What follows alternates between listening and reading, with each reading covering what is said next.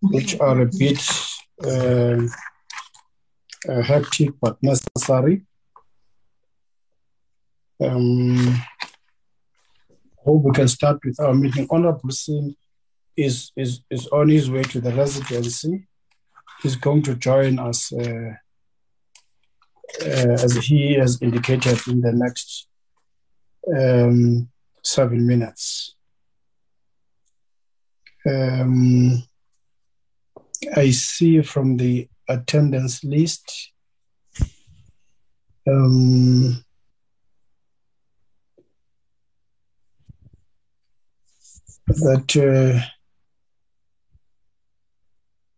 we have a sizable number of members of the committee. And the AG has joined us as well. Good evening, AG.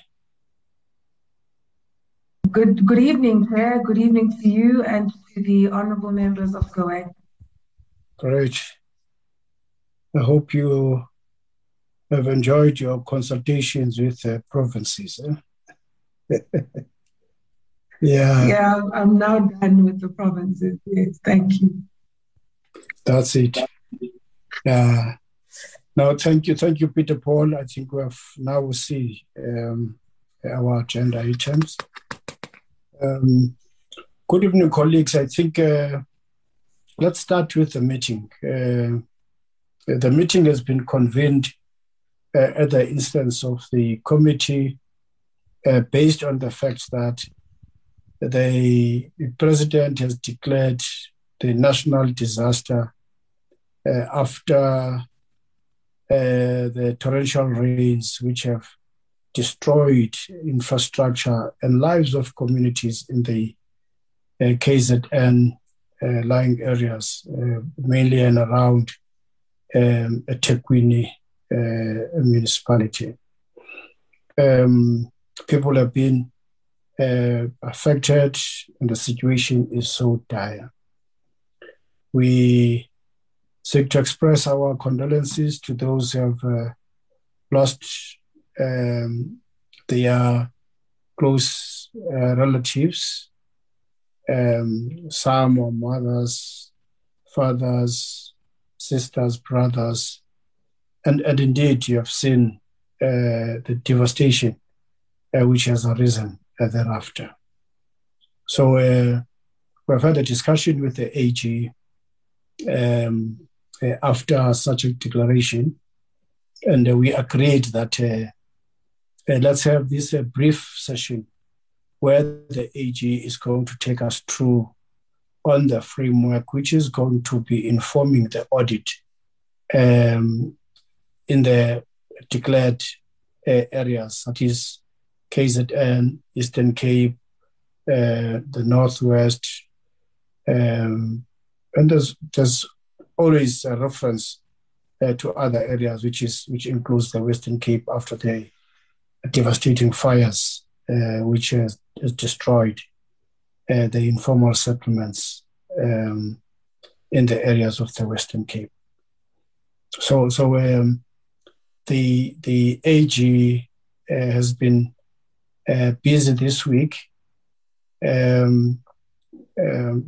traveling throughout the country, meeting provinces, and outlining the outcomes of the Municipal Finance Management Act. So we agreed that let's hold this meeting at this time, knowing very well that we ourselves were busy with the mini plenaries, which we have to spread ourselves right through the activity. So thank you very much, colleagues, that we have availed ourselves for this briefing, for the AG to have her time and her team to give that kind of a briefing to ourselves on what is actually taking place, how is she structuring her teams, what sort of informing framework around those areas which relate to auditing on time in as far as the expenditure is concerned. We are proud of the good work which has been performed by the Auditor-General and the teams during the time of the pandemic, when the declaration has enforced the country to commit some funds out of that. And they came with a new form of auditing, their real-time audits, which were somewhat informing the performance of the Office of the Auditor-General. So the outlook seemingly is going to live with us, as it is the case, as we have to see them to comb through the expenditure during the time of revitalizing the areas affected by those disasters. So welcome, AG, welcome, colleagues, welcome those who are in the side of the media to inform our communities as to how ready is the Office of the Auditor-General in conducting business in those areas. Mynheer Peter Paul, are there any apologies except what I've indicated for Honorable Singh, who is going to join us shortly? Yes, Chair. Thank you, Chair. I think we can just put on the record that we've only received one apology from the Honorable Kopane, who has sent through an apology and won't be able to attend due to ill health. Chair, that's the only apology that we received. Well, thank you very much, Mr. Peter Paul, for such apology. There are as well devastating news which are flying through of the gruesome attack of school children in the Western Cape, in one of the schools in the area of Manenberg. Yes, Chair. Yeah, area of Manenberg. So devastating, so gruesome, so bad to see how young children are so traumatized by such occurrences. I really hope that those who are in the enforcement of the law are doing all the best to deal with that situation, to apprehend the perpetrators and bring them to book. Is really unacceptable. It's so bad. I'm just coming from the mini plenary, which was focusing on women, people with disabilities, children, and all the stuff. And to find this kind of gruesome act is really discomforting. May we provide our support to those who are affected in a very emotional way, that we have to see such a suffering. Can we then allow the Auditor-General to provide the brief to us as per the agenda? Thank you very much, colleagues. AG? Thank you very much, Honourable Chair, and a good evening to the Honourable members of SCOAG. I'd like to begin by thanking you for making the time for this conversation, especially given the role that SCOAG plays in the life of the National Audit Office. I hope to use this opportunity to provide clarity on the work that we are doing in the wake of the disaster and on government's response to it. As you indicated, Chair, following the floods in KZN and the Eastern Cape, government declared a state of national disaster. And on the 18th of April 2022, the President announced a series of interventions that would be rolled out in 3 phases, namely the immediate humanitarian relief, the stabilization and recovery, which would include rehousing people who had lost their homes and restoring services. And finally, the phase that would deal with the reconstruction and rehabilitation. Similar to what was done in the context of the COVID-19 response, the President asked the National Audit Office to form part of an oversight mechanism that would ensure that the allocated resources are protected and are used for the intended purpose. Our response was to design a series of real-time audits, which we have already commenced, honorable members. And tonight I share some insight on our approach in undertaking this mammoth task. In line with our constitutional mandate of providing independent assurance on whether public funds have been appropriately accounted for, we traditionally look at three areas: financial statements, performance information, as well as compliance. We see our role, whether or not we're doing the audits on an annual basis or performance audits or these real-time audits that I'll talk about now, we see our roles as being to provide independent, timely, credible insight on how funds are being managed. We aim to report and share our work in a way that enhances transparency, accountability, and governance. And yes, it's tried to say that we do not run government. Ours is to provide independent assurance. A key aspiration of our work is for us to be responsive to the demands of the current environment, of the current moment, and shaping our work so that our relevance continues to grow while still operating within our independent audit mandate. Chair, these are extraordinary times, and these demand for us to be agile and to be responsive to safeguard public funds. However, it's important to say that we cannot do this alone. We've often talked about an accountability ecosystem, and we see ourselves as an integral part of that ecosystem. The key responsibilities for accountability start with the people that are appointed and elected to run government and to act as stewards over public funds and over public institutions, starting with the accounting officers together with their staff or officials and their senior managers, and working in collaboration with their internal audit and audit committees.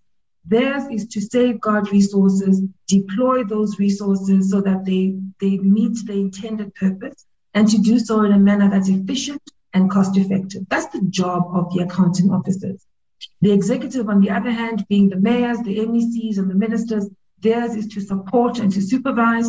And we would also add that those responsible for the coordinating departments, the National Treasury, Provincial Treasury, the National Copter, Provincial Copters, the offices of the premiers, the presidency, on the other hand, they are charged with supporting, monitoring, and conducting oversight on the rollout of different government programs. And their specific roles around the oversight would then be sitting with council, legislatures, and parliament. And then we also include in the ecosystem the public bodies, especially those that have got responsibilities for investigations and for law enforcement.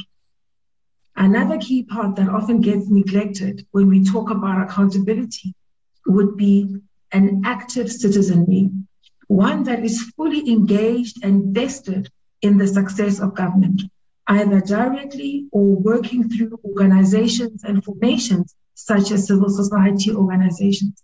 So we've located the work of the audit office in all contexts, and even in this context, within this particular framework, one that establishes different roles which are, yes, distinct, but if we all play them effectively, they can be complementary and help us to safeguard public resources and to make sure that we maintain the integrity of public institutions, meaning that public institutions then do that which they are mandated to do. I'll say this, and I know that people will agree with me, we are all in this together. All of the parties that are put on the slide, all of the parties that I've just mentioned. It's critical that we recognize this and aim to play our distinct roles in a way that's complementary.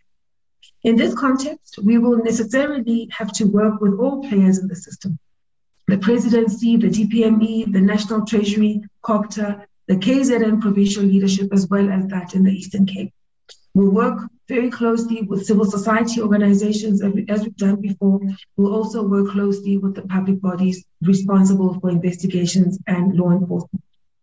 And most of all of our work is really targeted at ensuring that public funds are safeguarded and that these initiatives that have been designed to respond to a particular crisis are indeed deployed for that response and are not then used for other things, but rather they're there to benefit citizens when they need them most.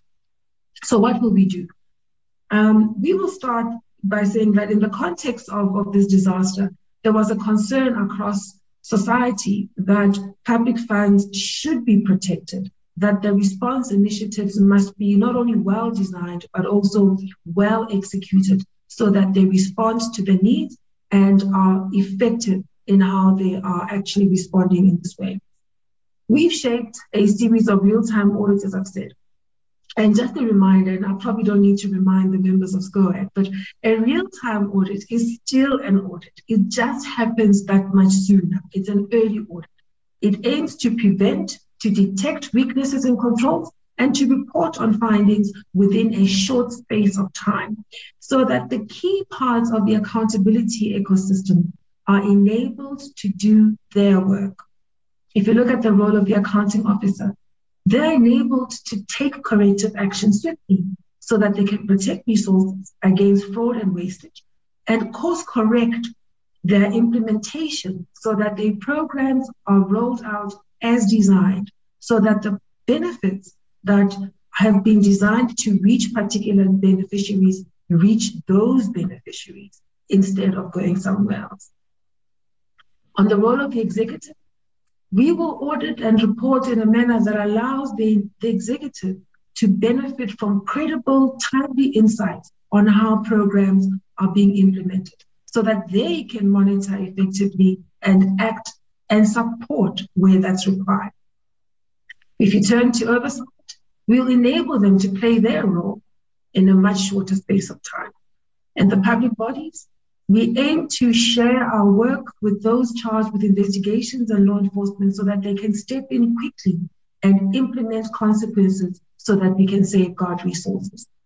Now, honorable members, as we did for the COVID-19 audit, we will audit and report our findings in a short space of time. We'll provide timely reports to all of the parties that I've mentioned, and we'll also share our reports with councils, legislatures, and other organs of state, as we've been empowered to do in terms of the Public Audit Act, specifically Section 5.3. The impact of a real-time audit will be felt if all parts of the accountability ecosystem, or let's call it the oversight mechanism, also do their part. If all parties act swiftly and effectively on the basis of their mandates and duties, we'll actually be able to get what we want, which is programs that are implemented as designed and resources being safeguarded. A key lesson that we learned out of the COVID-19 real-time audit Excuse me, AG. The ones who are responsible for the movement of your slides must really look into that, so that when you speak on the notes you provided, they have relevant slides on show. No, thank you very much, Honorable Chair. So in the quest to be swift about this input, I took out some of the slides that you might have in front of you, but the message is still the same. So that's why the team is staying on this slide. It's really still saying, what will we do? And it's really highlighting the message about what it is we've learned and how we're shaping our work based on what it is we know. And the key message here is really to say, we'll continue to draw on the lessons we learned from the COVID-19 audits. We'll draw on lessons from other parts of the world where there's been crises and disasters to which there's been government responses. We'll also look at lessons that are available to us from other countries that have implemented complex projects that had to be done quickly and operating across different parts of the state. A key example here would be the oversight mechanism that was applied in China when they did the Beijing Olympics. One of the key lessons there is that real-time audits conducted by the National Audit Office help when other people also do their part, and they do so swiftly. So if I can leave nothing else with you this evening, it is that as a National Audit Office, we are dedicated to making sure we perform these audits quickly and efficiently and give good quality insight. The trick is going to be for all actors in the accountability ecosystem to also do their part, starting with accounting officers, going into the executive, going into the legislatures and the councils. That's how we're going to get the accountability mechanisms operating properly. And I'll also add, if we get the investigations bodies and law enforcement also acting swiftly on what it is we give to them. And we've seen the benefit of doing that. When we worked with the Fusion Center in the context of the COVID-19 audits, we were able to see some impact very quickly. So it's going to be that all of us put our hands on deck, operating on our mandate as swiftly as we can, as collaboratively as we can, and in a way that's well coordinated. And of course, never standing in the way of accounting officers doing their job. And I think that's one of the risks that could actually play out if we all are trying to do too many different things at the same time and not allowing the machinery to move and then be active. We are now moving on to the next slide, which just deals with the audit process. Our approach to the real-time audits is informed by what we've seen working well, as I've said. The key parts of the process would be prevention, detection, and reporting. First off, from a prevention point of view, we've leveraged our existing reach and our relationships to alert accounting officers and accounting authorities of the risks in their environment and highlighting the importance of maintaining controls and retaining records, and to use the internal audit to good effect. And we've already issued letters to the accounting officers and accounting authorities of the parties that we are auditing, so that we can highlight to them the need for preventative controls, especially on procurement and on infrastructure spend. We've been encouraged, honourable members, by the Provincial Treasury in KZN. The action they took on very quickly was to, first of all, reinforce the same message to accounting officers, highlighting the need for accounting officers to use their internal auditors properly. They've also decided and communicated across the province on the basis of the provincial cabinet's resolution that as the provincial KZN Treasury, they are going to do pre-assessments of awards before those awards are done. So when procurement happens, before those awards are done, the KZN Provincial Treasury has indicated that they will be doing that assessment, which of course is part of their role within the province. And it certainly helps to strengthen the accountability mechanisms. As the AGSA will test the controls and will check in on how all of these controls are working, those implemented by the accounting officers, as well as those implemented by the Provincial Treasury. So that's the part of prevention. Then there's the aspect of the detection. We've shaped our audit procedures to detect key issues around how programs are running. So here we will look at procurement and we'll audit in the normal course. We'll look at grant payments, again in the normal course. And when I say normal course, what has become normal for us is to use the multidisciplinary teams of the AGSA. So it would be the financial or regularity auditors working in close collaboration with the information systems experts, with the forensics experts, as well as experts in other fields, such as engineering and quantity surveying, as well as in the medical field, so that our response as an audit office is one that has the benefit of this deep and diverse set of skills. That's going to form part of our detection. And then on the reporting, what we aim to do is ensure that we communicate our findings as soon as we have identified them and give the accounting officer space and opportunity to implement them. We'll elevate those findings and recommendations to the executive, and then we'll also table reports with Parliament and other organs of state. We aim to make sure that even the coordinating departments, all those charged with coordinating, have the benefit of timely insight from the audit office so that they too can act from a monitoring point of view, supervision point of view, and support point of view. It is our hope that all of these insights that we'll generate will be used by the players in the accountability ecosystem to take the requisite action. In terms of what we'll audit, which is now the next slide, it just gives you a sense of the areas that we aim to look at. Chair, I think it's important for me to note that the process of reprioritizing budgets by the different entities and departments and municipalities, that process is still underway. And they are not all at a point where they have fully reprioritized the budgets that they need to respond. Some have, but there are a number that haven't firmed up that process. We will continue to look into that and work with them and keep a proper tally of what's being allocated and what's being spent. We will look at all three spheres of government, national, provincial, and local government. We'll look at the different departments at national level that have specific responsibilities, whether it's human settlements, water and sanitation, transport, including their entities, namely PRASA and SANRAL. We'll also look at public works and SASA. At the provincial level, similar departments, but including education, social development, and health. And then at the local level, we focus specifically on KZN and the Eastern Cape Group members. And in KZN, we've looked at all of the different municipalities that are affected. The good thing is that we are already in the cycle of auditing PFMA. So if there are other expenditures that we've not listed in the departments that are on the screen, we will pick it up and we'll be able to report on it. Similarly, in terms of the amounts of money we're dealing with, we'll be able to keep updating our information as we go. The work has begun and we are already underway.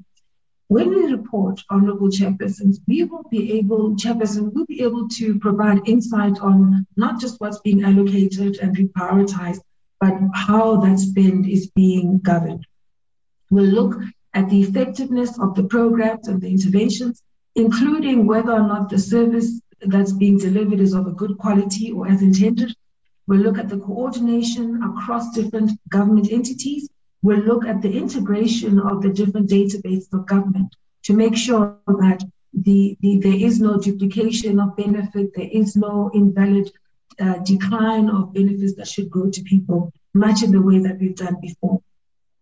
We'll look at the efficiency of how the spending is being done. We'll also look at the value for money aspects, and I think Honorable Singh is listening carefully as I say this. We'll be looking at areas around inflation of prices through poor procurement processes or contract management, so that we can give assurance as we go on how these things are panning out. The key programs will include the element of temporary residential units in the context of human settlement, as well as the build of new houses. We'll look at infrastructure repair and rebuild efforts at the schools, at the hospitals, at the clinics. We'll look at the water and sanitation infrastructure, at the railway and the roads. We'll also look in the water tankering services around prices, around installation, as well as around distribution. We'll also look at the social relief initiatives, food parcels, funeral expenses, etc. This is the benefit, honorable members, of having an audit office that can audit every single public institution right across the chain. We're able to see these transactions. Whilst we might not audit every single transaction, we're able to see enough to give critical insight on a timely basis and give assurance as to what is going on in those environments. The list we've given on the screen is by no means exhaustive.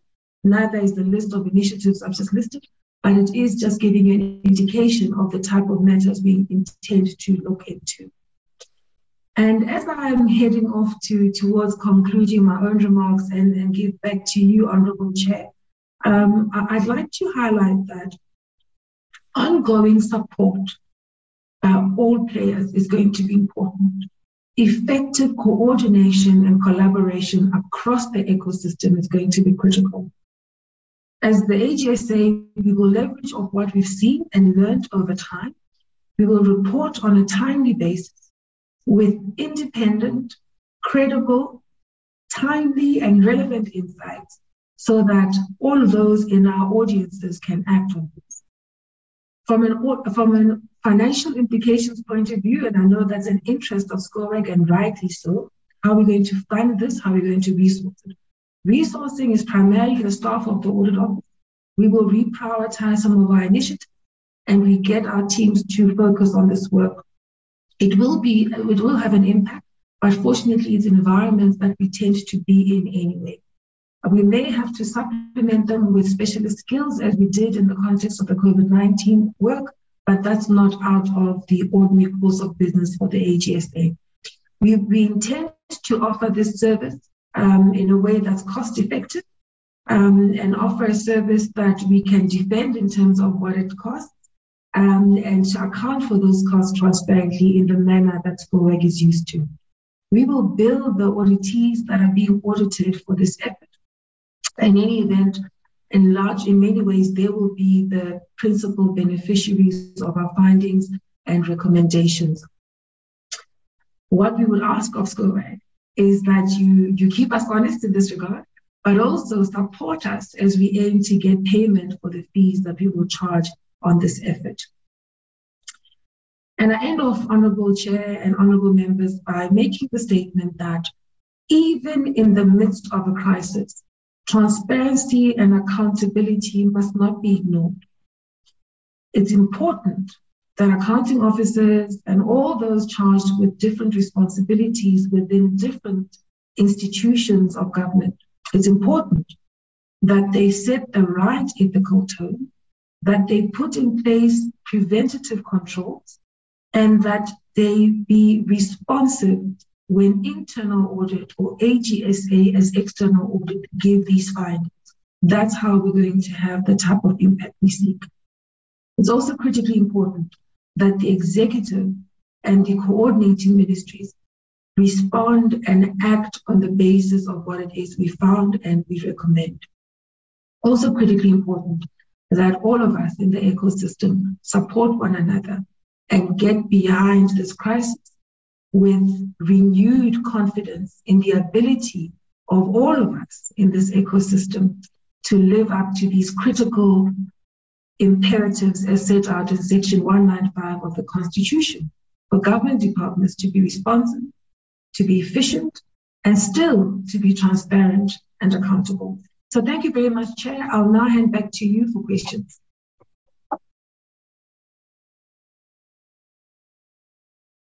Thank you very much, AG. Thanks for that elaborate input, which provides us with a sense of comfort on areas that you are going to touch on, and to your commitment and your affirmation that the work has started. Here it is, colleagues. Are there any questions?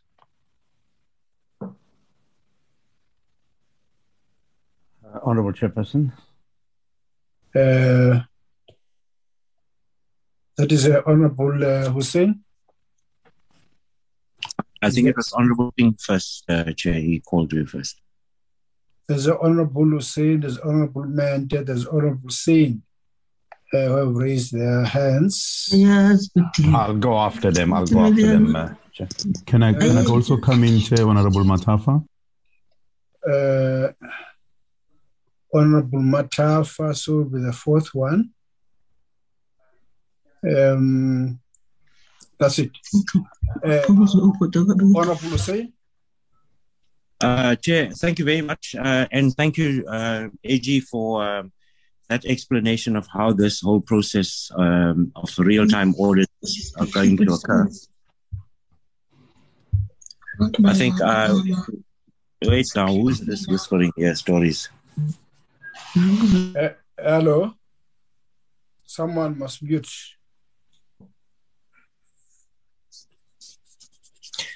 Okay. Thank you, Chair. Thank you. I just wanted to express appreciation to the AG's office for explaining how this real-time audit process will work, Chair. I always thought that it happens, as the transactions occur, but clearly it happens afterwards, which I understand now much better.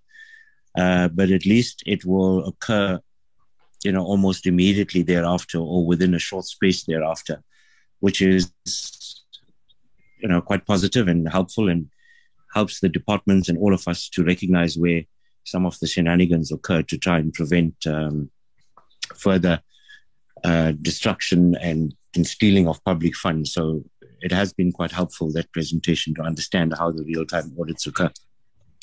I want to just make one or two comments, Chair, and ask a question as well. The AG mentioned that the departments are still in the process of reprioritizing their budgets. Now, Chairperson, you'll recall that the President made this announcement shortly after the floods had occurred, that government is allocating 1 billion rand for disaster relief, where I understood as the days passed thereafter that 1 billion rand wasn't new money, but also reprioritized funds in existing budgets. What I'm struggling now to understand is, how do we come up with an amount of 1 billion rand quite a few weeks ago already, when the departments are only still busy with their reprioritizing now? And I don't think it would be fair to ask the AG to answer that question. It's more the presidency, and hopefully the minister in the presidency who is going to be coming before that ad hoc committee on the flood relief might be able to answer that question. But it's a comment that I wanted to put out there, in that it does trouble me that an announcement was made on relief when that amount is still being calculated at this stage. If the AG has got any information that she can share with us that provides some clarity there, I think it will be helpful.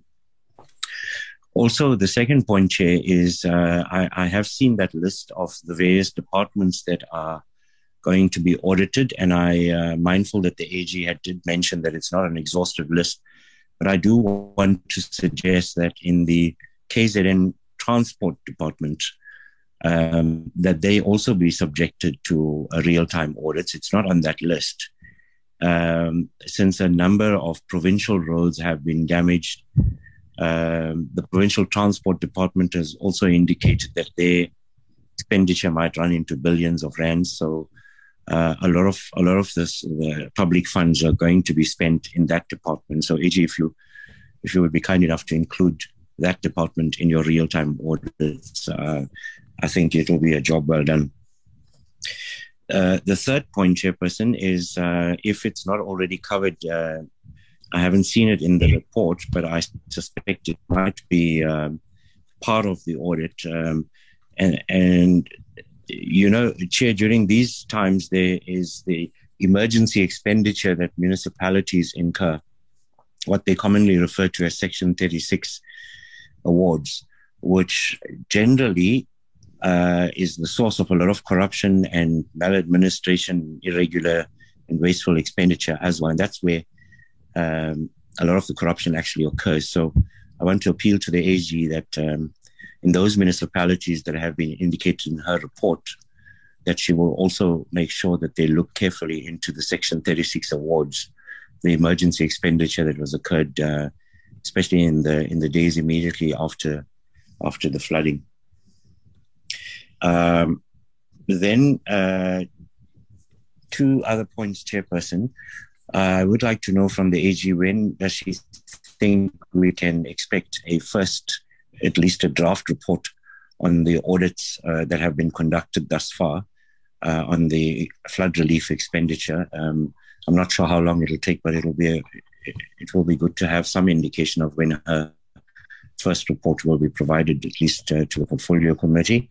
And then lastly, if the AG can please kindly make available publicly a contact telephone number and an email address that the public can provide information to the AG's office when they do come across any suspicious transactions or awards of tenders, especially in the KZN province, as they now try to work themselves out of all of the challenges that they have from having to do the repairs. And there's going to be millions and billions of rands spent. And I'm sure that if the public is more aware of it and is able to report that information to the AG, and they can look at it even closer with the magnifying glass. Thank you very much, Chairperson. Thank you very much, Honorable Hussein. Honorable Mente.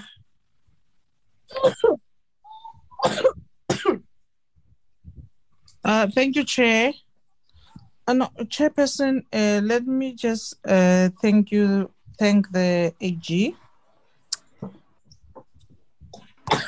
I have just few questions, in fact, only two. One is what Honorable Hussein has already kind of asked in terms of how can the public assist. I think by now the Office of the AG should be aware of the fact that value for money is only realized when we get to see what was paid for. And in many cases, or within the methods that we're utilizing before, we could only be able to observe that a year later.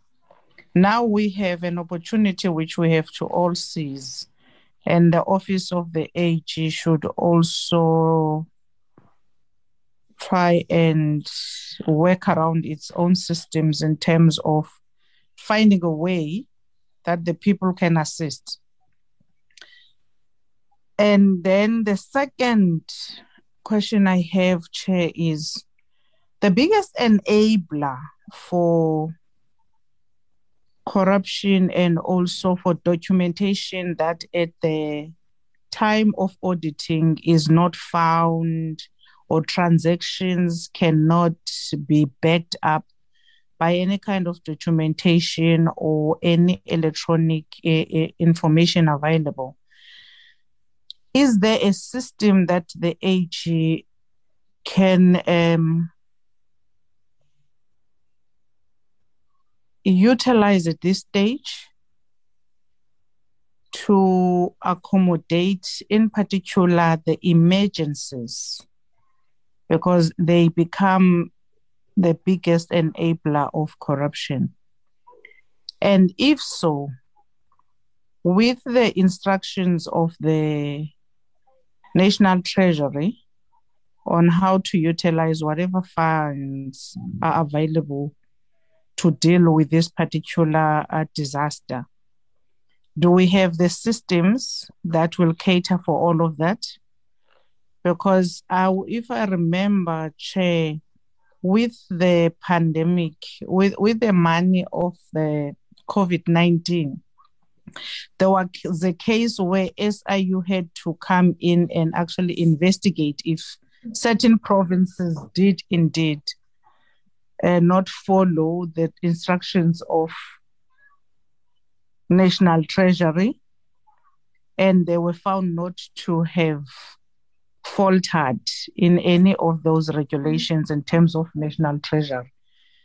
But now it's going to be far more complicated because we're talking about isolated municipalities and different departments are going to be involved. Is there a system which we can all be assured of, that it encompasses all systems in terms of auditing, and no one can override that system? And of course, people become very much sophisticated when it comes to systems, but do we have a system right now that can curb any other loopholes that we have found with the previous transactions of the COVID-19, or the lessons of the COVID-19? Have they taught us anything, and have we implemented any other systems to curb that? Thank you, Chair. Thank you very much, Honorable Mente. Honorable Singh. Thank you very much, Honorable Chairperson. I see I'm unable to start my video for whatever reason, because I've just switched gadgets here. But in any case, thank you very much to you, Chair, for organizing this meeting in conjunction with the Office of the Auditor-General. I think it's a very good move that you've taken, an initiative together with the AG. And thank you to the AG for the presentation that she made. You know, Chairperson, they say heavy is the head that wears the crown. And here I can tell you nobody is going to envy the Auditor-General for the role and responsibility she and a team have taken on here to make sure that we don't have crooks in the system like during the COVID projects that were given out that will, put money into their own pockets. Now, having said that, it's also unfortunate, Honorable Chairperson, that the default position with us seems to be that, we know people are going to steal. How do we prevent them from stealing? So it's rather unfortunate that we've reached that stage. But I think, all of us as this committee have full confidence in the AG and their office to ensure that they do their best to prevent corruption and mismanagement.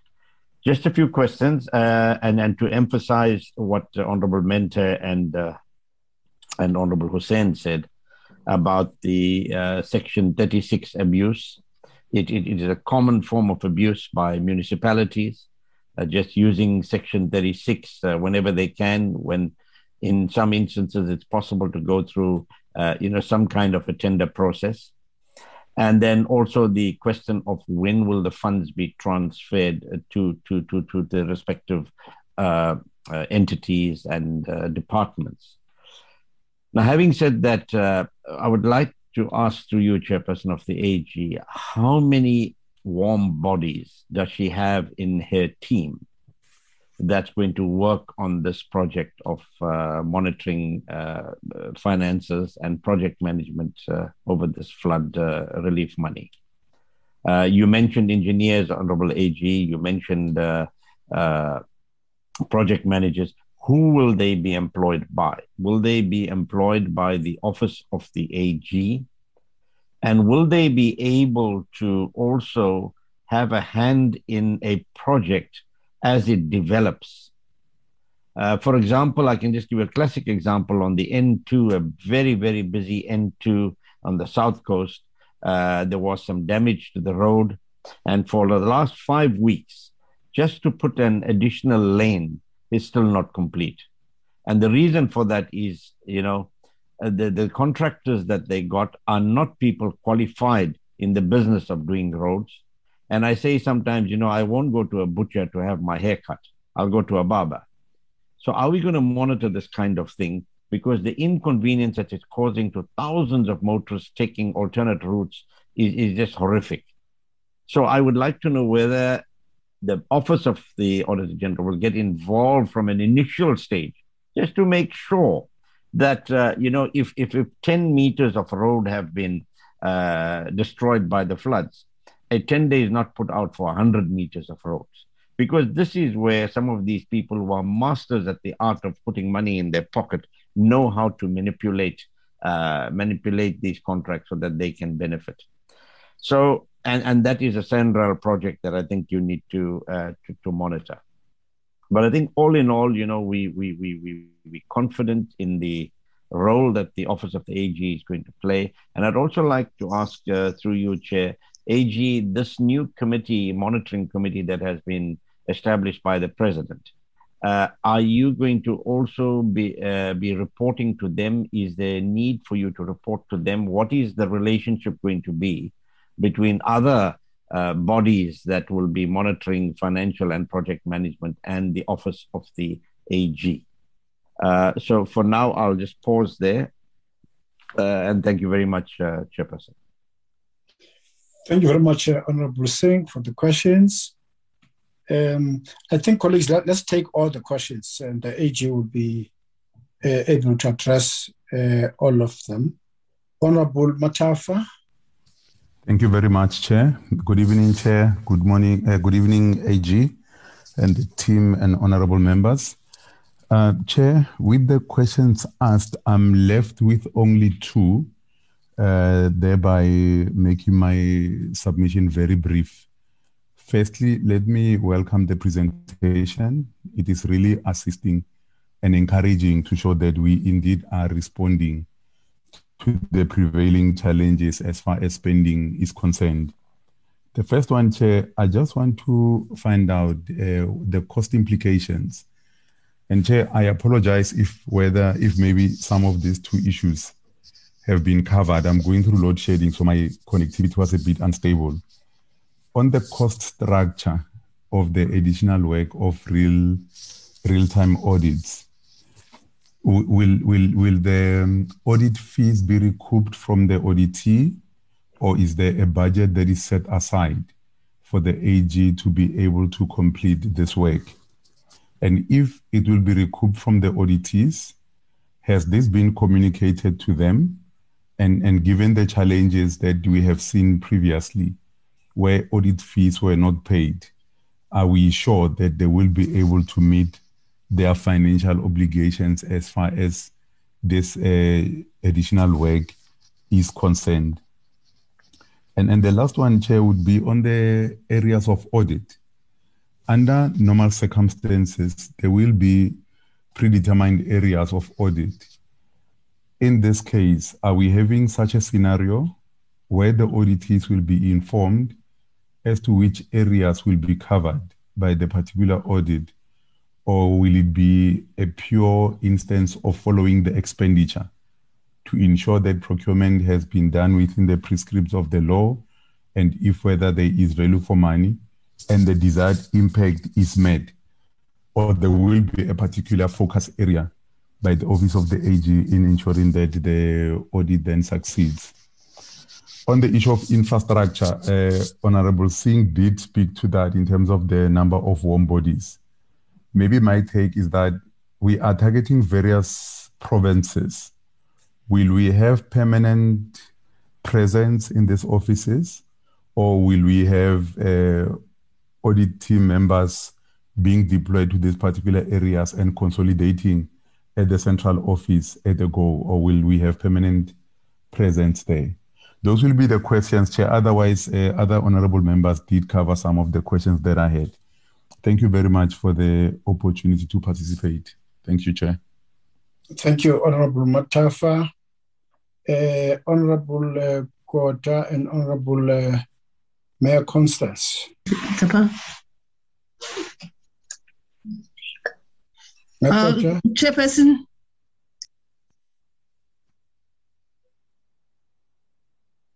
Yes. Unmute. Unmute, Makota. You have muted yourself.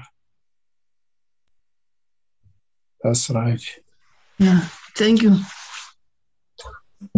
I just want to say that I'm very grateful to hear the presentation made by the Auditor-General. My concern are two. I've got only two concerns in this area of work. One, as much as I agree with what has been said, but the issue of budgeting, if these departments they don't budget together in terms of these projects, the issue of successful executing of this work is going to be practically impossible. Joint budgeting is critical. The other area of work which is needed is the intergovernmental relations.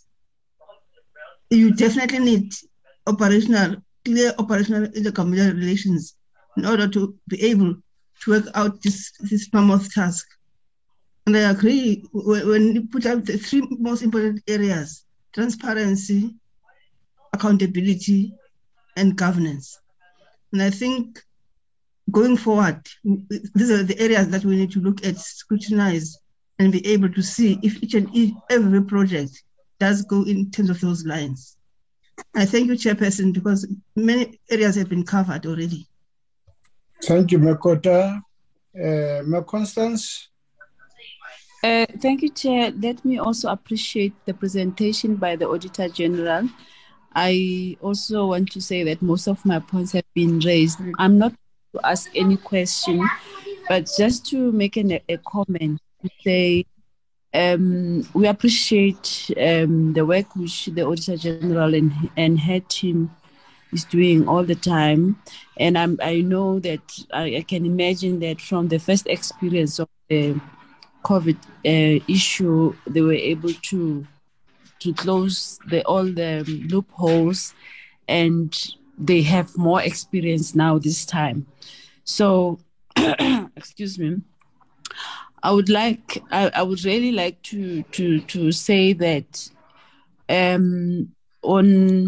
especially on reporting, it is important that the reporting must be quick enough. I'm not saying they must rush their work, so that there shouldn't be situations where there's no corruption or something, then there's misleading, people being misled, public being misled about this and that. So I know that I can imagine that those are some of the issues which they have looked into, so that regular communication with public would not allow a space for misleading and peddling issues which are not there. So that's my point I wanted to raise. And like I said, we appreciate the work they're doing, and even already what they have planned for. And the issues which also Mekota has raised on intergovernmental planning and working together, because our problem also in departments that we are used to situation where departments work in silos. So this is a time where everybody must really work together and to make sure that this become a success, and we're able to intervene as a country to help those who are in those situations. Thank you very much, Chair. Thank you, Ms. Constance, for your comments. I see the hand again of Honorable Singh. Is that a legacy hand? Chairperson, I wonder if you'll just allow me to ask just one question, which I forgot. Okay. Yeah. Just to ask of the AG through you, how, or maybe perhaps I should say, will this additional work that has been thrust upon the Office of the AG impact on the normal functions that the Office of the AG has to perform during this part of the year? Thank you. Okay. I see that there's no further hand for questions or comments. Can I give over to you, AG, for responses? Yes, thank you. Thank you very much, Chair, and thank you to the honourable members for their questions and inputs. I guarantee you that we've taken note of the requests and guidance and tips that have come from the honourable members. I have with me the team that's leading in this work. Our head of audit, Mabat Sedikela, has dialed in, and she's listening carefully to the inputs of the members. If I listen to around the Section 36 awards and the abuse that tends to happen, the suggestion on an email address where people can reach us to give us information on a timely basis, and we'll certainly do all of that. I wanted to just quickly respond to some of the questions. There was a suggestion on including KZN transport from Honourable Hussein. Absolutely, we'll do that. When is the first report likely to come out? The work has already begun. We aim to have a report that we can start talking about in the public domain, certainly by August. I hope that date is going to remain, but that's certainly what we're planning on. I've taken note of the moves within Parliament to establish the ad hoc committee. And I suppose that'll be a very important platform for us to engage on this work in a great deal of detail. In terms of the question about the systems, Honourable Mente, there was a simple question you asked about, is there a system that's fully integrated that will help us to safeguard resources? And has there been action to respond to the recommendations from the last report? a short answer would be no. There isn't a change in the systems that are available and the nature of integration of systems and even of databases as what we would have recommended when we did the COVID-19 audits. It's not to say that all is lost, though.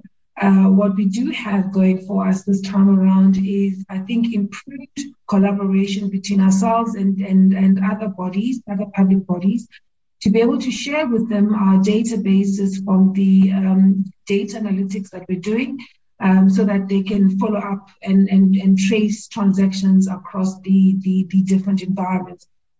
I think we should be able to have better outcomes this time around. But the short answer to your question about is there a system, that would be no. The comments, Honorable Singh, yes, the crown is heavy, but we have the benefit of a staff of 3,600 people who love this work, who are professionals, who are dedicated to getting it done. It will be the AGSA staff doing this work. We will supplement that capacity with a little bit of external expertise, as we did for COVID-19, but the bulk of the work will be done by our teams. We've learned that we have enough capability within the teams, and we've also become aware that we benefit significantly from the fact that our teams are already present in many of these auditees. As you know, we have provincial offices, and we also have a national audit office within Pretoria that's got all the teams that interact with the national departments and entities. And at the provincial level, we've got a full complement of teams that deals with provincial and local government. So those will be the people doing the work. Your follow-up question, Honorable Singh, was, will this have an impact on the normal work we are charged with? It will. This hits us in the middle of the traditional PFMA cycle, which is our biggest cycle of the two.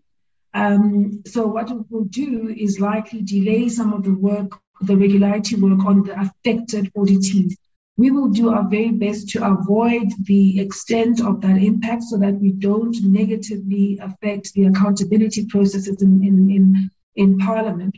But I'm trusting that the honourable members will have sympathy around needing to prioritize in response to this extraordinary moment of our time. We'll be overseeing the projects and getting involved at the initial stage. There's a fine balance between us making management decisions on the one hand, which we can't do, and giving independent assurance once a decision has been made. So we wouldn't be able to make a call about the criteria for an award. That will be something that the provincial treasury would be able to give a view on and protect. And what we must insist upon is that not only the provincial treasury as what they've undertaken to do, but other coordinating departments in the provinces as well as within the central government actually do similar work. And we must also insist on internal audit doing their part. The law actually requires that we steer clear of management decisions. We can advise, we can encourage, we can inspire, we can inform, but we certainly can't be party to the decision. Otherwise, the independent assurance we're supposed to offer will be compromised. The reporting of our findings, will we be sharing these insights with the presidency and other players? Absolutely. So the oversight mechanism comprises the National Treasury, the DPME, as already announced by the President, COPTA as well. So we'll share this information with them on a timely basis in a way that they can digest and use. That's certainly our intention. And that's provided for in terms of the Public Audit Act as well. Honorable Matafa, the cost implications, our intention is to do this work in the most cost-effective way as possible. And I think you are used to how we operate as the National Audit Office. However, there will be an additional cost, and we aim to pass on as much as we can to the affected auditees. They wouldn't have budgeted for this particular work, neither would we have.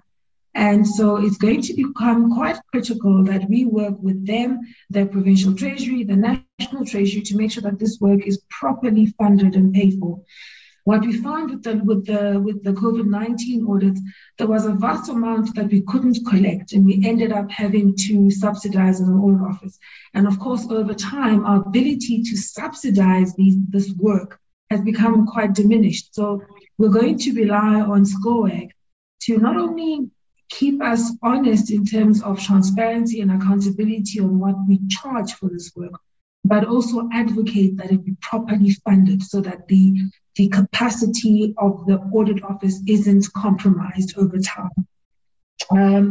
In terms of the areas of audit, yes, we will look not only at the compliance issues of how procurement runs, but we'll look for value for money in some of the transactions, and we'll scope the high value, the high risk ones. We'll also attend to the efficiency of that spend in terms of whether or not that which is being bought is being done at the right quality, at the right time, and in the right way. So I think I've answered the question about our permanent presence. We're going to use the fact that we already have a presence in each of the provinces. We have teams that are dedicated to working within those municipalities in any event.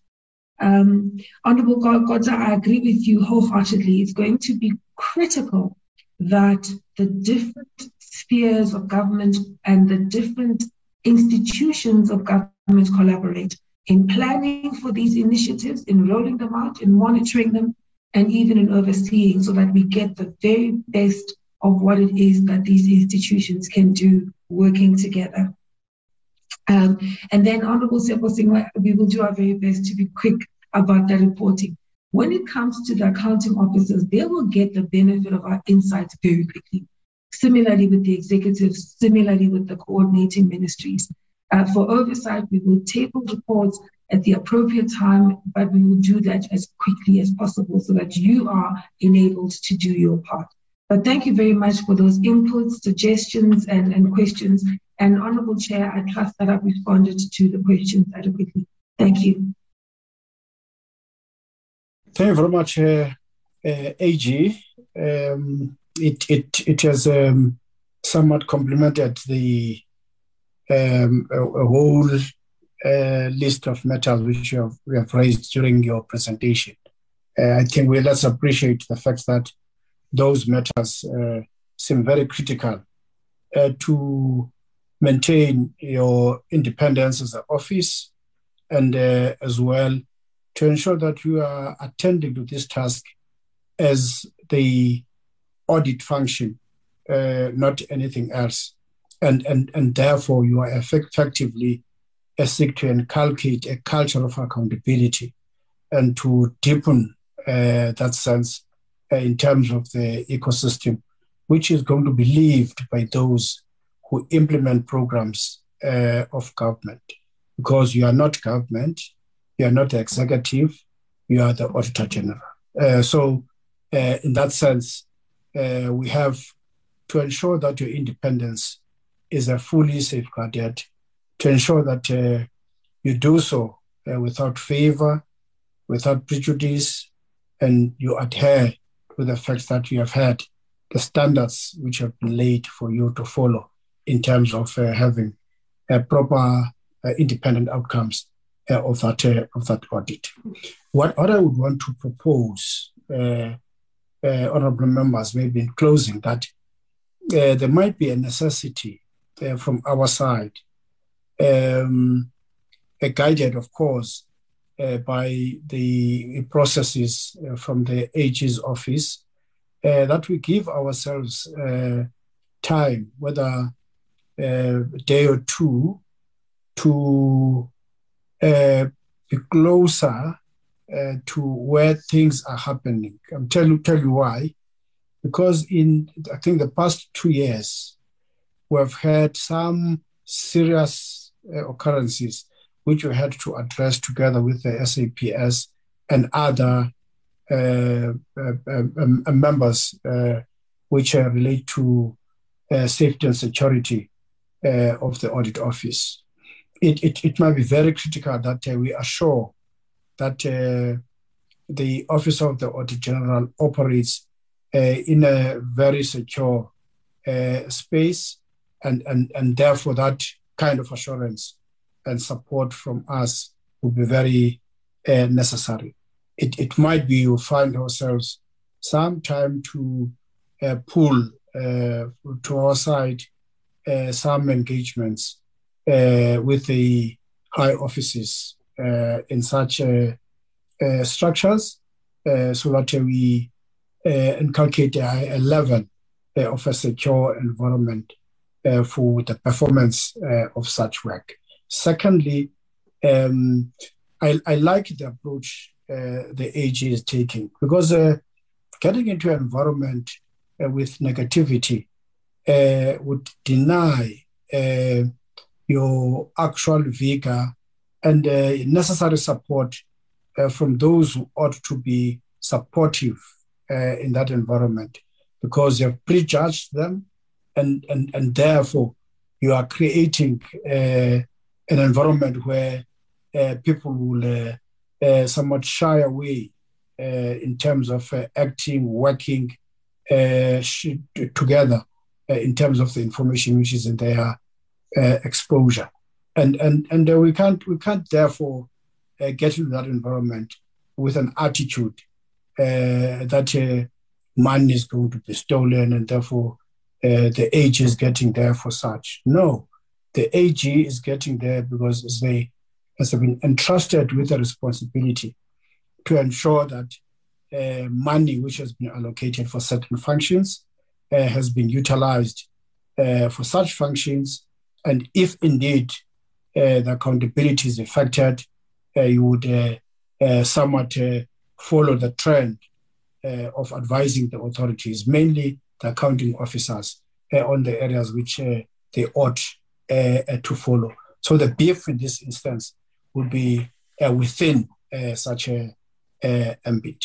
We're there to support the office, and we might therefore want to programmatize our closeness into such occurrences, which might be started by asking permission to the chair of chairs for us to get to KZN and the Eastern Cape mainly, where we could probably establish the readiness of those offices and the support that they get in terms of secure environment in performing such audits. Do you agree, AG? Any comment? I'm aware that the ad hoc committee intends to do some visits to the sites of this disaster as well. I'm also aware that there are a number of other initiatives that Parliament is busy with as well. I think let's compare notes about the timing of such an intervention, because you also don't want too many of us in one environment almost stepping over each other, falling over each other. In terms of the safety and security arrangements, I undertake to ensure that should there be any threat, we will alert the committee to it, and then we can share notes on how we best respond to it. I certainly appreciate your sensitivity to the issue and the support that you, Honourable Chair, and the Honourable members of SCOAG have continued to offer to the Audit Office. Thus far, there hasn't been any indication of those threats, but we remain vigilant and we remain in very close contact with the law enforcement officials in those environments to make sure that the safety of our teams remains assured. But if there's any shift from where that is, I will certainly take it upon myself to alert you directly, Chair. Thank you very much, AG. Honourable members, can we, in that note, then appreciate the attendance? So I see that even the Deputy Auditor-General is in the, is in here. Good evening, Deputy AG. Is part of the meeting, and any other member which I haven't recognized. But thank you very much, honourable members. Thank you, AG, for the information. The meeting is adjourned. Thank you very much, Chair. Good night, everybody. Thank you, Chair. Good night. Good night. Night. Good night. Mama, ndio unekumntana idokhohlela man.